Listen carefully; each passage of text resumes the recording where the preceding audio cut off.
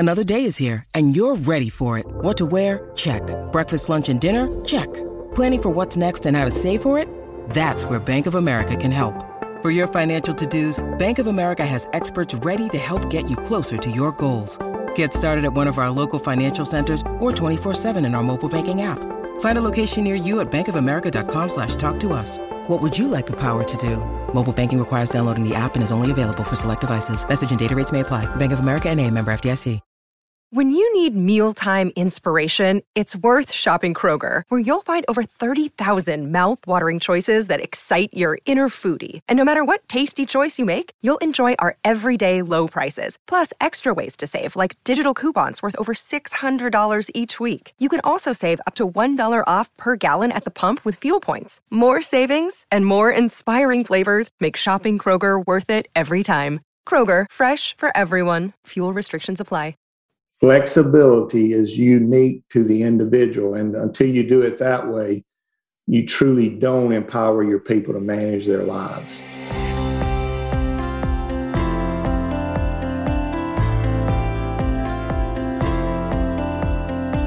Welcome to Change Your Mindset podcast, where it's all about believing in and executing on different and innovative ways to strengthen both your leadership and communication skills to help increase your success, and especially in today's disruptive business environment. One of the most effective ways of building stronger leadership and communication skills is by embracing the principles of improvisation. Yes, that's right, improv. Your host, Peter Margaritis, is an improv virtuoso. He's also a certified speaking professional and a CPA, also known as the Accidental Accountant. Each episode of Change Your Mindset is designed to bring you different and innovative ideas, thoughts, and behavioral changes on a variety of differing topics, with the sole purpose of strengthening your critical soft skills. We may call them soft skills, but they are the hardest to master. And when we do, greater success and growth is the result. So jump in and start changing your mindset now. Let's start the show.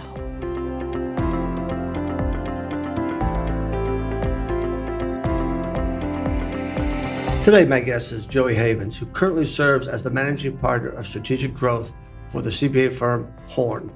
He previously served as the executive partner from 2012 to 2021, leading more than 1,800 team members to build the Wise firm, while passionately living out his life's calling to help others see and reach their full potential. Prior to being named executive partner in 2012, Joey served as the managing partner of healthcare services and the managing partner of governmental services. Within the profession, Joey actively challenges the mainstays of public accounting, and you will hear that throughout this interview. He advocates growing leaders faster using holistic approaches and intentional sponsorship. In addition to his weekly Be Better blog, he's the author of numerous white papers and articles, including Becoming the Firm of the Future, published by the AICPA. He has co-authored 4 books during his career at Horn.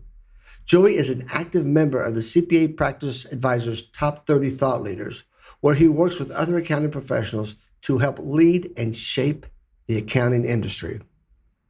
Joey is a frequent presenter, teacher, facilitator on creating a culture of belonging, strategic planning, leadership development, and loves to teach young professionals the ABCs to be outstanding. Joey joined Horn in 1984 and earned a Bachelor of Business Administration from the University of Mississippi. Joey currently serves on the board of Friends of Children's Hospital and Empower Mississippi. He's a past board member with Horn, JDRF, Make-A-Wish Foundation, and the AICPA Women's Initiative Executive Committee. He and his wife, Kathy, attend the St. Francis of Assisi Catholic Church and have a very cute dog by the name of Oliver, who has his own Instagram account, and that's Oliver Jean Havens. Follow him. Before we get to the interview, just a couple of housekeeping items. Off Script, Mastering the Art of Business Improv, is available for purchase in paperback if you use this URL, offscriptimprov.com. You'll be redirected to the book site on Amazon, where you can find both the paperback and Kindle edition. Remember to subscribe to this podcast and share this podcast episode with a friend. I would greatly appreciate it if you would leave a review of this show wherever you download your podcast from. Also, please visit my YouTube channel, The Accidental Accountant, where you can see previous podcast video episodes, along with this one in the coming weeks. While you're there, just hit the subscribe button so you won't miss any updates. This podcast is part of the C-Suite Radio Network, turning the volume up on business. This episode is sponsored by Peter A. Margaritis, LLC, also known as The Accidental Accountant. Are you looking for a speaker that can bring powerful content, virtually or in person or on-site, that is memorable and engaging in a way that motivates and inspires your audience? Instead of data dumping and numbing with numbers, imagine your people and teams delivering a financial story to your stakeholders. A story that creates engaging and relationship-building business conversations. Would you be interested in learning more about how that is accomplished? How would you feel if the value your facilitator provided your organization far exceeded the dollar amount on their invoice? Peter Margaritis, CPA and certified speaking professional, delivers all of the above and much, much more. All of Peter's programs can be done virtually, in person and on site at your location, or at an off-site venue. Send Peter a note at peter@petermargaritis.com and or visit his website at www.petermargaritis.com to learn more about what Peter can bring to your next conference, management retreat, or workshop. Now, let's get to the interview with Joey Havens. Hey, welcome back, everybody. My guest today is, well, you've already heard who my guest is, okay, in the intro. And there comes these interviews that I've been doing over the last 5 years or so, and all my interviews have been great, but there's some that have been just thought-provoking and above all the rest. And I think this is going to be one of those interviews today. And Joey, first, thank you so very much for taking time out of your busy schedule to spend a little time with me on my podcast. Peter, it's an absolute pleasure. I appreciate the opportunity. And I have to give a shout out to Cassie for helping set this up. Cassie actually was a member of Joey's firm and doing a lot of work with Joey over the years. And she and I were speaking at a conference together. We had known each other for a bit, but I didn't know her true background. And as she was sharing it, I said, I'd love to get Joey on the podcast. And boom, here we are. I'd like to start off this interview by, I was reading one of your blog posts on LinkedIn, and there's this quote that you start off with. It says, when you see a turtle on top of a fence post, chances he did not get up there on his own. And could you expand? I'm thinking, you use the word chances. I guess he could crawl maybe up there on his own. It'd be kind of tough to get to the top of that fence post. But explain to me that thought process around that quote. The root of that blog and the thought around that quote is we as leaders, we get to where we are because somebody helped us get there. They advocated for us. They supported us. We all need help along the way. And the other part of that is you never stop growing and learning. When you as a leader, if you ever get to a point where you feel like you've arrived, that's when you're in trouble. I probably said chances, just giving everybody, you talk about mindsets all the time, right? Right. You can't change somebody else's mind. Right. So there are some leaders and some people that might assume that turtle figured out how to get up there by himself. But chances are, as you well know, he didn't. No, he did not. And I love that metaphor. Yes, to get to where we want to be. And you served 3 terms as executive partner for a Horn accounting firm. And over the years, you had a lot of people help you get to that place, advise you, and actually help you when those mistakes and those roadblocks in the road fork helped you kind of manage that journey. And I think that's critical with all leadership. It's a journey, and we have to have other people there to help us achieve that ultimate goal. Yeah, I couldn't agree with you more. It's absolutely a journey. And certainly what we've been able to do at Horn would not be possible without all our team members, our partner group, and just so many champion leaders along the way. You are in the process of, you're no longer the executive partner, and you've got another role as a managing partner of strategic business growth, but you're also in the process of writing a book. And I want to discuss, I know you haven't really come up with a title per se, but the content of these first early chapters is what really caught my eye in my conversation with Cassie. And so you were elected in 2011, took over in 2012. But I think as she put it, you didn't come in and think about new strategic business lines or anything like that. You took your executive partner level and that vision, and you looked at something differently. If you could expand on that for me, sir. Well, we did do two things. We did change our business model in that we went into focus areas. So we decided we weren't going to be everything to everybody.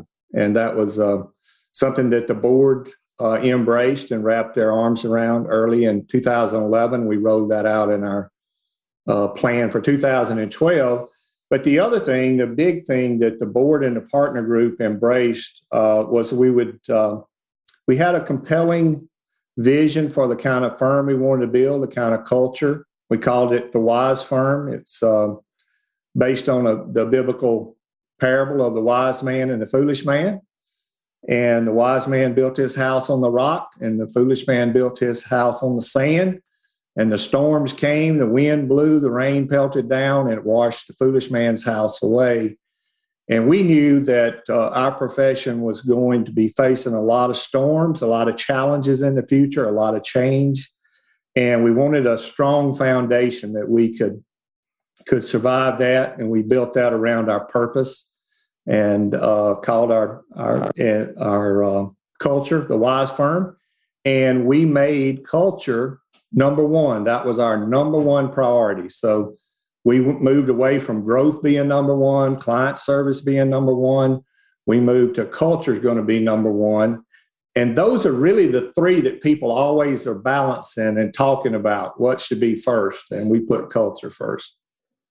That's interesting. I was reading a book recently called CEOs Do Three Things. They focus on the culture, they focus on the people, and they focus on the numbers. But to your point, culture is always first. So describe how you changed the culture within the firm. Well, let me say culture should always be first. It's not always first. It wasn't always first at Horn. And it has to be closely interrelated with serving your clients. In other words, they just have to be right there hand in hand. But if you don't take care of people, if you don't love people, they're not going to care and love your customers, your clients. And that's kind of the secret sauce, is that to have a high trust, high performing organization, people have to have a strong sense of belonging. And that's what we were looking for when we started building the Wise Firm culture. And step one, which is a really hard step, was we had to face the brutal reality of where we were. We had a good culture, and you've heard the enemy of great is good. Mm-hmm. Yeah, well, it is nothing more true in building great cultures with high trust and high performing teams. Your enemy is good culture. Oh, good point. Because it's more resistant to that change if we have a good culture. What was it? If it's not broke, don't fix it, right? Something right. Like that? Right. But you saw that it did need fixing. But you said something that you said the P word, people, your people, the people that you hire, the people that you employ. It's similar. The similar philosophy that Richard Branson has. So he doesn't focus on his clients; he focuses on his people. Hires the right people, treats them well. And by doing so, they will turn around and treat their customers, their clients well. Because you recognize this, the business that we're all in is the people business, first and foremost. Without people, we have no business. And there's a lot of organizations say people are our greatest asset. That's all talk because that's not the way they treat them. So please continue with building this changing of a good culture into a great culture. Well, I think you keyed in on the fact that I did say people, and it is about people being number one. There's something I didn't say that you said earlier, which is I didn't say anything about numbers. We actually believe and proved that when you put people first and you take care of clients, you'll have all the growth and all the numbers you need. And actually, a book I read early on, Patrick Lencioni, who's one of my favorite authors, wrote the book, The Advantage. And in that book, he comes to the conclusion that in the future, because of the speed of technology and the fact that if you get an advantage in 6 months, your competitor can catch up with you, he pointed out that the only distinctive advantage you can have in the future would be your culture, the way you serve clients and the way you serve your people. And I really bought into that. I truly believe that, and we certainly have proved that over the last 9 years. By focusing on culture, we've had phenomenal growth. We've had incredible retention of our talent. Peter, there's an energy out there that I think people ignore, which I call it magnetic energy. Some people call it, being part of a tribe. It is that community of building something bigger than yourself. And we look for that. And we look to do that on a team where we have a strong sense of belonging. So when you create a story around your culture, it creates a magnetic energy and a buy-in and an engagement, discretionary effort that you don't get when it's plug and play. So that was kind of the vision and compelling story around our journey, which started out with, we basically had to sit back and own where we were, what was good. If you had asked people in the profession, they said, yeah, Horn's a great firm. Go to Horn. Mm-hmm. But we had accelerating turnover. We were over 20%. 1 out of 5 team members were gone every year. But, what was the message in the profession then? Well, that's just public accounting. Or people fudge on their numbers. But we were very transparent that was not acceptable, that we could be better than that. And so our whole journey, which again interests me so much about your podcast, because in 2012, when I addressed the firm, we had come up with the concept that it would be a be better mindset. And that was all about challenging the status quo, just because we've done it that way before. And so Be Better, hashtag Be Better we had it displayed all over the firm, everywhere. You could give a sticker to another team member if they came up with a better idea of doing something. So as you well know, you have to grow that, and people have to decide, hey, I'm going to be part of this Be Better mindset. Yeah, and you mentioned hashtag Be Better and hashtag Wise Firm. I did notice we were talking yesterday prior to doing this interview, you had 2 banners in your office, and those were both of those 2 banners. So you're making a huge cultural shift. In other words, let's use the change word. And change is difficult for many people to accept. Many people, and I think the word you use is to buy in. So as you began this titanic shift in culture, some people bought in, and then others just couldn't grasp it. Could you expand on that? That's probably the ugly part of change. And it's really ugly for everybody, because it's like a big U. Mm-hmm. When you go to really transform anything, culture, your business model, you're going to immediately go down this slope. Mm-hmm. And you're going to initially think, gosh, this is harder than I thought it was going to be. And you go down here, it's going to be, this is really difficult. And we're making a lot of mistakes. How are we ever going to get out of this pit that we're in? Oh my gosh, we should have never done this. To, well, we are making a little progress. Man, look how far we've gone the last year. And then all of a sudden you're on this plane where you're accelerating. But you have to go through that. Whether you buy in early or you buy in late, you're going to go through that U shape, maybe a couple of different times. And change in any manner, way, shape, or form. You just described it perfectly. You're going to go down this, and why did we do this? What were we thinking? Were we crazy? But then when you stick to it and you keep moving every day, you get through every day, it gets a little bit better at some point. It just gets a little bit better. Next thing you know, like you said, you're in this plane flying, going, this is great. And part of this cultural change, I believe you said in 2014, you introduced the concept of flexibility into the firm, which really was a visionary move that really helped. If you could explain how Hornet introduced flexibility to the firm. As we formed our Be Better teams, and by the way, I didn't do any of it. Our team and our partner group really came together to lay out. We did identify, the number one challenge in our profession is flexibility, where people can integrate their work and their careers, their family. We had core values of God, family, serving, and gratitude. And we knew that it's just as important to serve our families as it is to serve our clients, that's part of people really having a sense of belonging. And flexibility and the ability to work when, where, and how you wanted to and what worked best for you was very critical. That we identified that as the number one challenge. And we knew the number one challenge, but we didn't have any answers.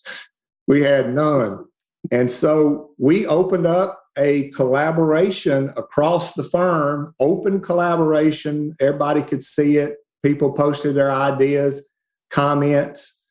The team members began to organize around a couple of trends that were there. And we were able to take that and start to develop that. And then we took some study groups and worked on some of that.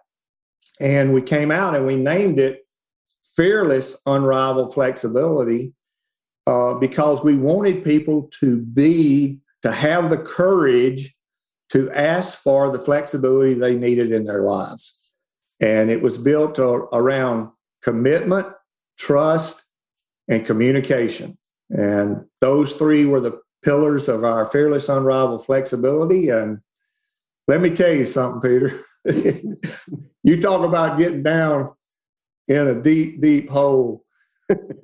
We got down in there because we made every mistake we said we were going to make, that we thought we might make. Our team members made them.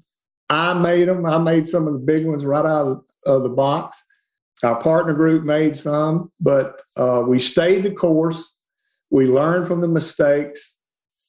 And when we came out on the other side, when we surveyed our people before we put in Fearless Unrivaled Flexibility, 24% of our team said they had the flexibility they needed to manage their lives. 5 years later, it took 5 years. In 2019, when we measured that, there was 92% of the team, including our hourly team members, our administrative staff, where it's limited on what you can do on some flexibility for them. 92% of our team members. So we moved in a 5-year period from 24% to 92%. Holy cow. That's incredible. And just by allowing them flexibility to work from a Starbucks, from home, from wherever, were the requirements in this flexibility that you had to be in the office on certain days or certain times? Or was it just, if you have a client coming in, then clearly you need to be in the office and you need to be dressed appropriately.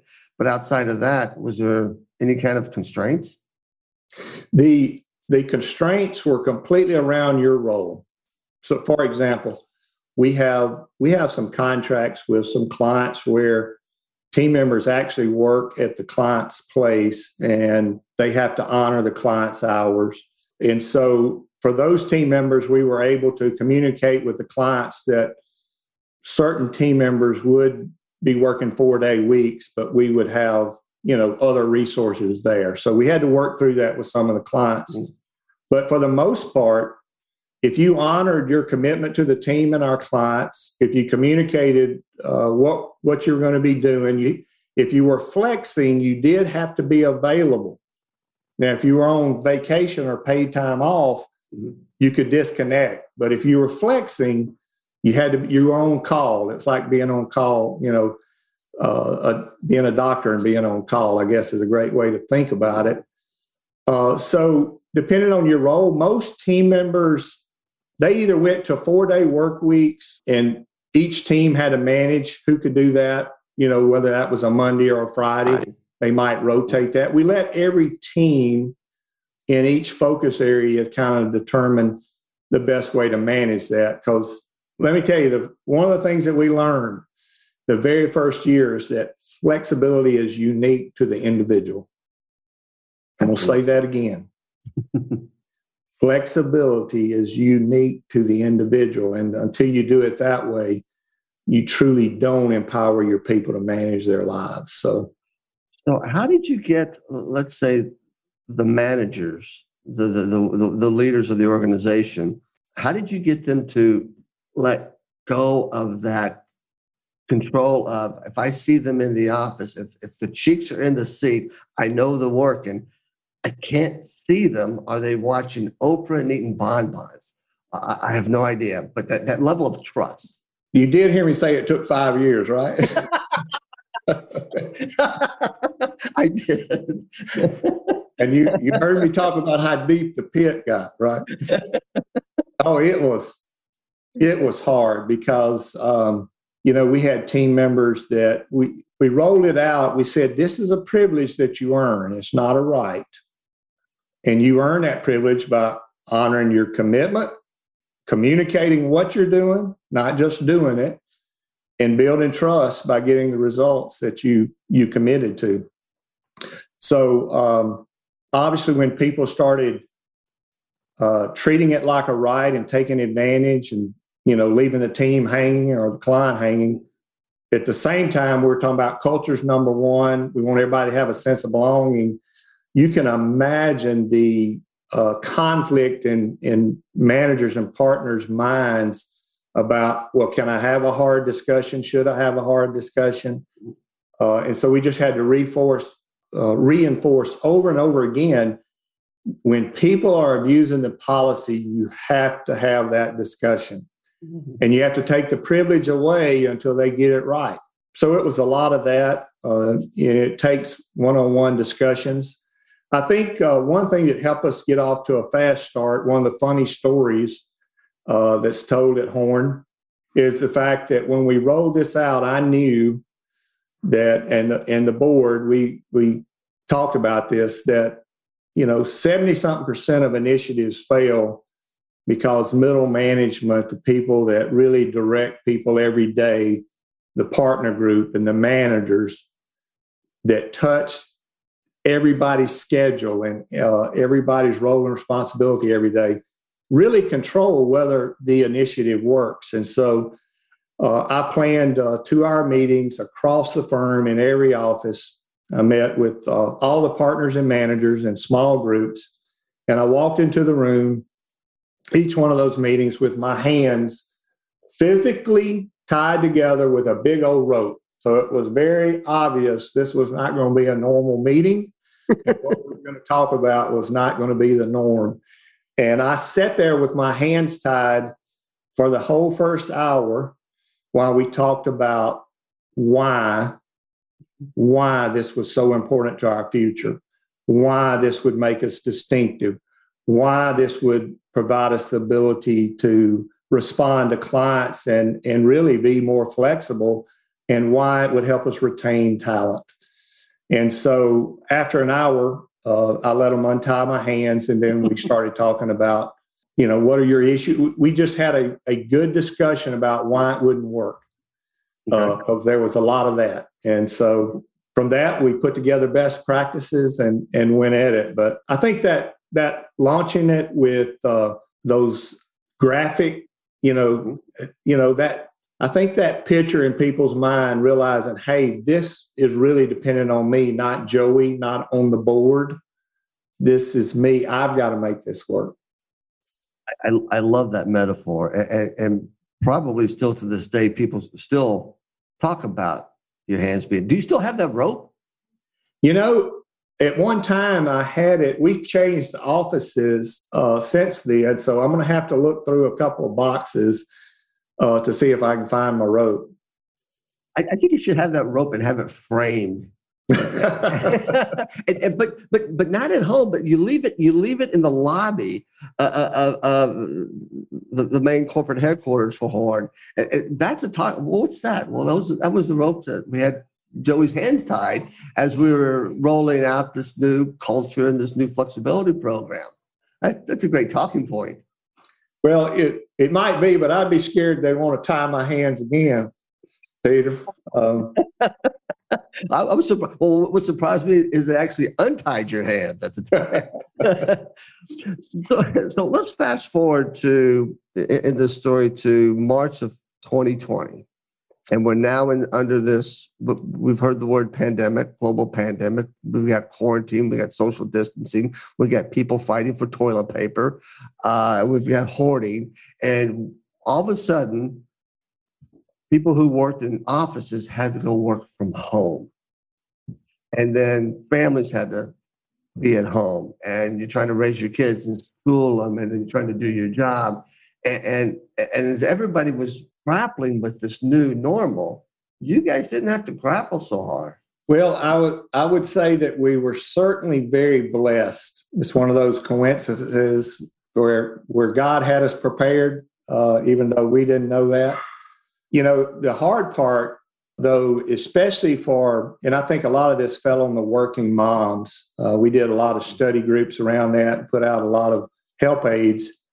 But even though we were prepared, and overnight, we flipped a switch and 1,000 people were working remotely, and they were very productive from the very start, we still had to grapple with all of the people issues and how people's lives had changed. And, the working moms and the parents that were having to help homeschool as well as do their other work. That's a big hurdle that you can't really prepare for, and nobody that I know of was prepared for. But what we did is we recognized that early on. I think part of that is the mindset of people first. And we were putting out information immediately about how to help manage your day and what some of the best practices around that were. Well, and as you're describing this, and you said it, I went back into my mind going, well, if you build the culture correctly, as you have, those challenges aren't as daunting as if you're dealing with them for the very first time. And you see, when you put people first, then what issues are they running into on a day in and day out in this new normal? I mean, I've been working from home for over 10 years, but all of a sudden I have, as I like to call them, I have 2 new FTEs in my house. And you know what? By April, I was putting them both on warning. And I tried to offboard them in May, but they didn't leave. They kept staying. and bandwidth, and all those little issues that became because everybody was quarantined, what was a huge challenge, as well as trying to maintain a sense of business and a sense of how do I help serve my clients during this time? That what can I do to help them without having to charge them any money, just be there to serve them. And it sounds like you guys had that mindset and were there to help serve those clients as well as your internal clients in order to survive those real early, tough times.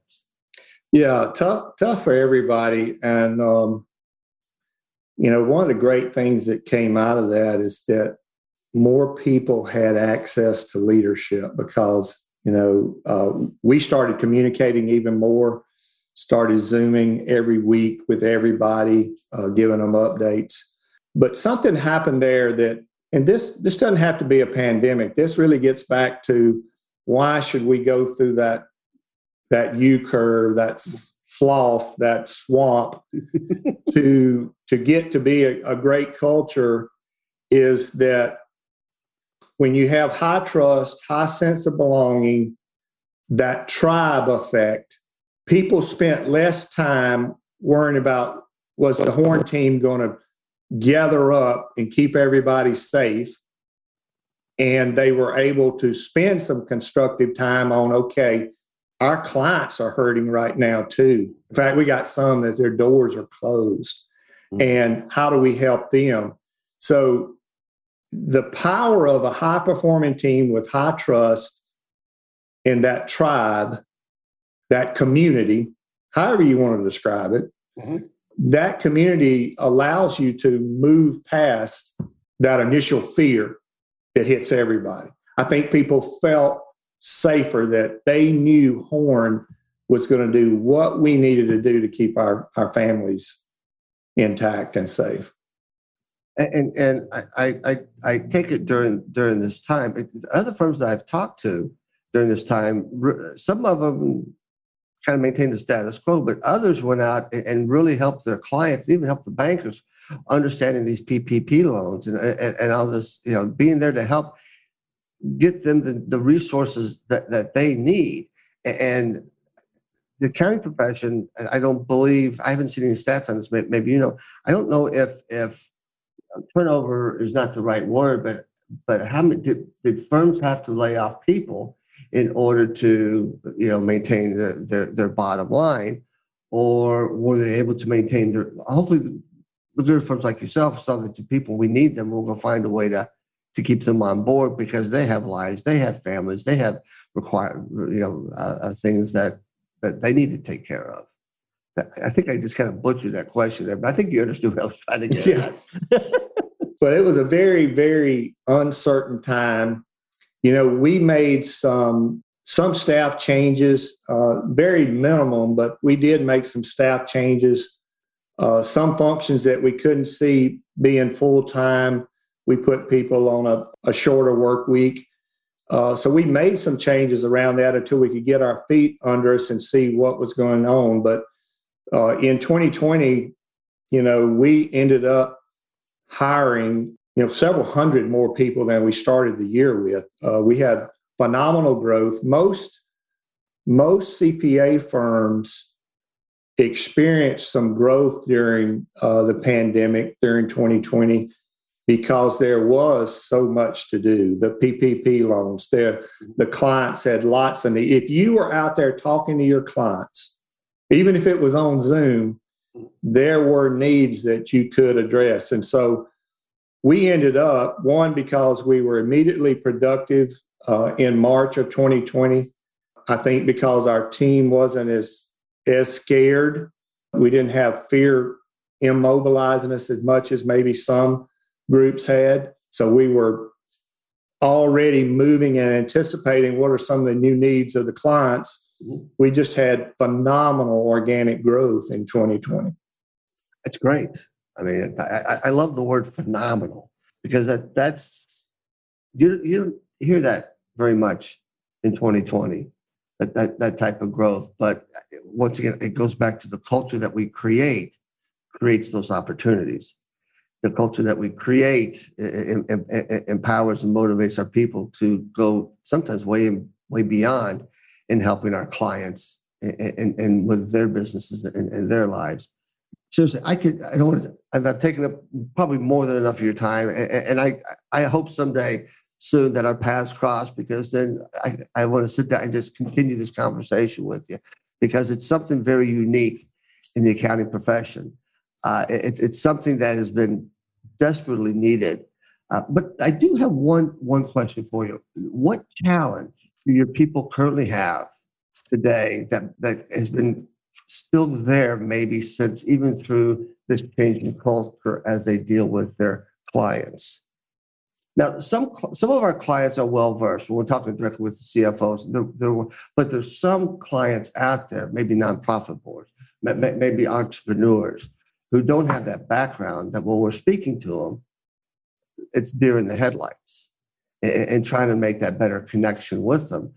And I hear story after story after story of people going, well, I left my CPA today. I had a meeting with he or her today. No idea what they said, but I trust them. So we'll just move forward. And we're going, well, there's something missing in that ability to translate that complex language of ours, accounting, into plain English. Right. I see you smiling. So you guys still have that same challenge out there. Yeah. I mean, I think you have that challenge. It's certainly a challenge we had at Horn that we started working on. It's certainly one that's common to the profession because we have been successful the last 100 years by being technicians and regulatory gurus and historians. Right. And that is not where the market is. And so we have been going into these meetings and we're talking all these technical terms rather than talking to the client about their business. So we actually did a lot of training around that. We do role playing. If you have a big meeting with a client or a big presentation at Horn, it's now a practice to do role playing. We do after action reviews, what could have been done better, so that we're changing that language and the expectation around what we call collaboration. So right. That's the skill set that we tried to build. And the other, I know you know Tom Hood. Yes. Great friend of mine. One of the things that Tom Hood did for us was get us connected to Daniel Burris. Yes. And we trained our organization with the anticipatory organizational principles. Mm-hmm. And so now that's part of our vocabulary, and it's very common for you seeing our team members anticipating the opportunity or the next challenge before the client does. That's great. And as I was formulating that question in my head, that my inner voice was going, they're already doing this, Pete, but this is going to be great because they've already recognized this challenge that's out there, and they've already put pieces in place where I think other firms haven't even recognized that difference in that communication. It sounds like English when it comes out, right? When you say depreciation to a non-accountant, they go, oh, that's the value I lose in my car when I drive it off the new car lot. And you're going, no, it's a systematic allocation of an asset over time. Oh. So I applaud you guys. This has been a wonderful conversation, but I cannot leave without asking, is Oliver around? Yeah, Oliver's around. Thankfully, my wife came and shut my office doors, or I'd put him on screen for you. But Oliver's my little Yorkie, and he's about 16 months old, and he's my best buddy. He's got a bed right up here on my desk, and when I go to work, he comes to work. He was there earlier when we first started. And by the way, Joey did say that Oliver has his own Instagram account, Oliver Gene Haven. So as soon as we're done with this interview, I'm going out to Instagram and liking it. I'm going to start following Oliver. Awesome. He's been known to be seen driving and picking out mattresses. And at Halloween, he had Holt of a cow's tail, which is a pretty funny video too. So he's got quite a personality. Oh, and so do you, sir. You have a wonderful personality, and I love your vision, your humor, your foresight. And I told you this yesterday. If I was a lot younger, I would love to come and work at your firm because what everything that you've put in place. That's mighty kind. I certainly appreciate you saying that, but it's a result of a fantastic team and a great partner group. And most of all, we believe in giving God credit because he has blessed our firm immensely. Absolutely. And thank you so very much for your time. I look forward to when our paths cross. And I guess it's that time of year. Happy Thanksgiving. I hope you have a wonderful holiday season this year. And 2022 far exceeds your expectations by the end of 2022 than from when they started. All right. Well, thank you, and happy Thanksgiving to you. And again, this has been a pleasure. I want to thank Joey for his time in discussing of his vision of the CPA firm of the future and how he and the 1,800 other teammates at Horn were able to change the culture from something traditional in the public accounting world to something completely transformative. I will conclude this episode with another improv quote that's very fitting for this interview. There are people who prefer to say yes, and there are people who prefer to say no. Those who say yes are rewarded by the adventures they have, and those who say no are rewarded by the safety they attain. Thank you all. Like what you just heard? Visit c-suiteradio.com. C-Suite Radio, turning the volume up on business. This podcast is a part of the C-Suite Radio Network. For more top business podcasts, visit c-suiteradio.com.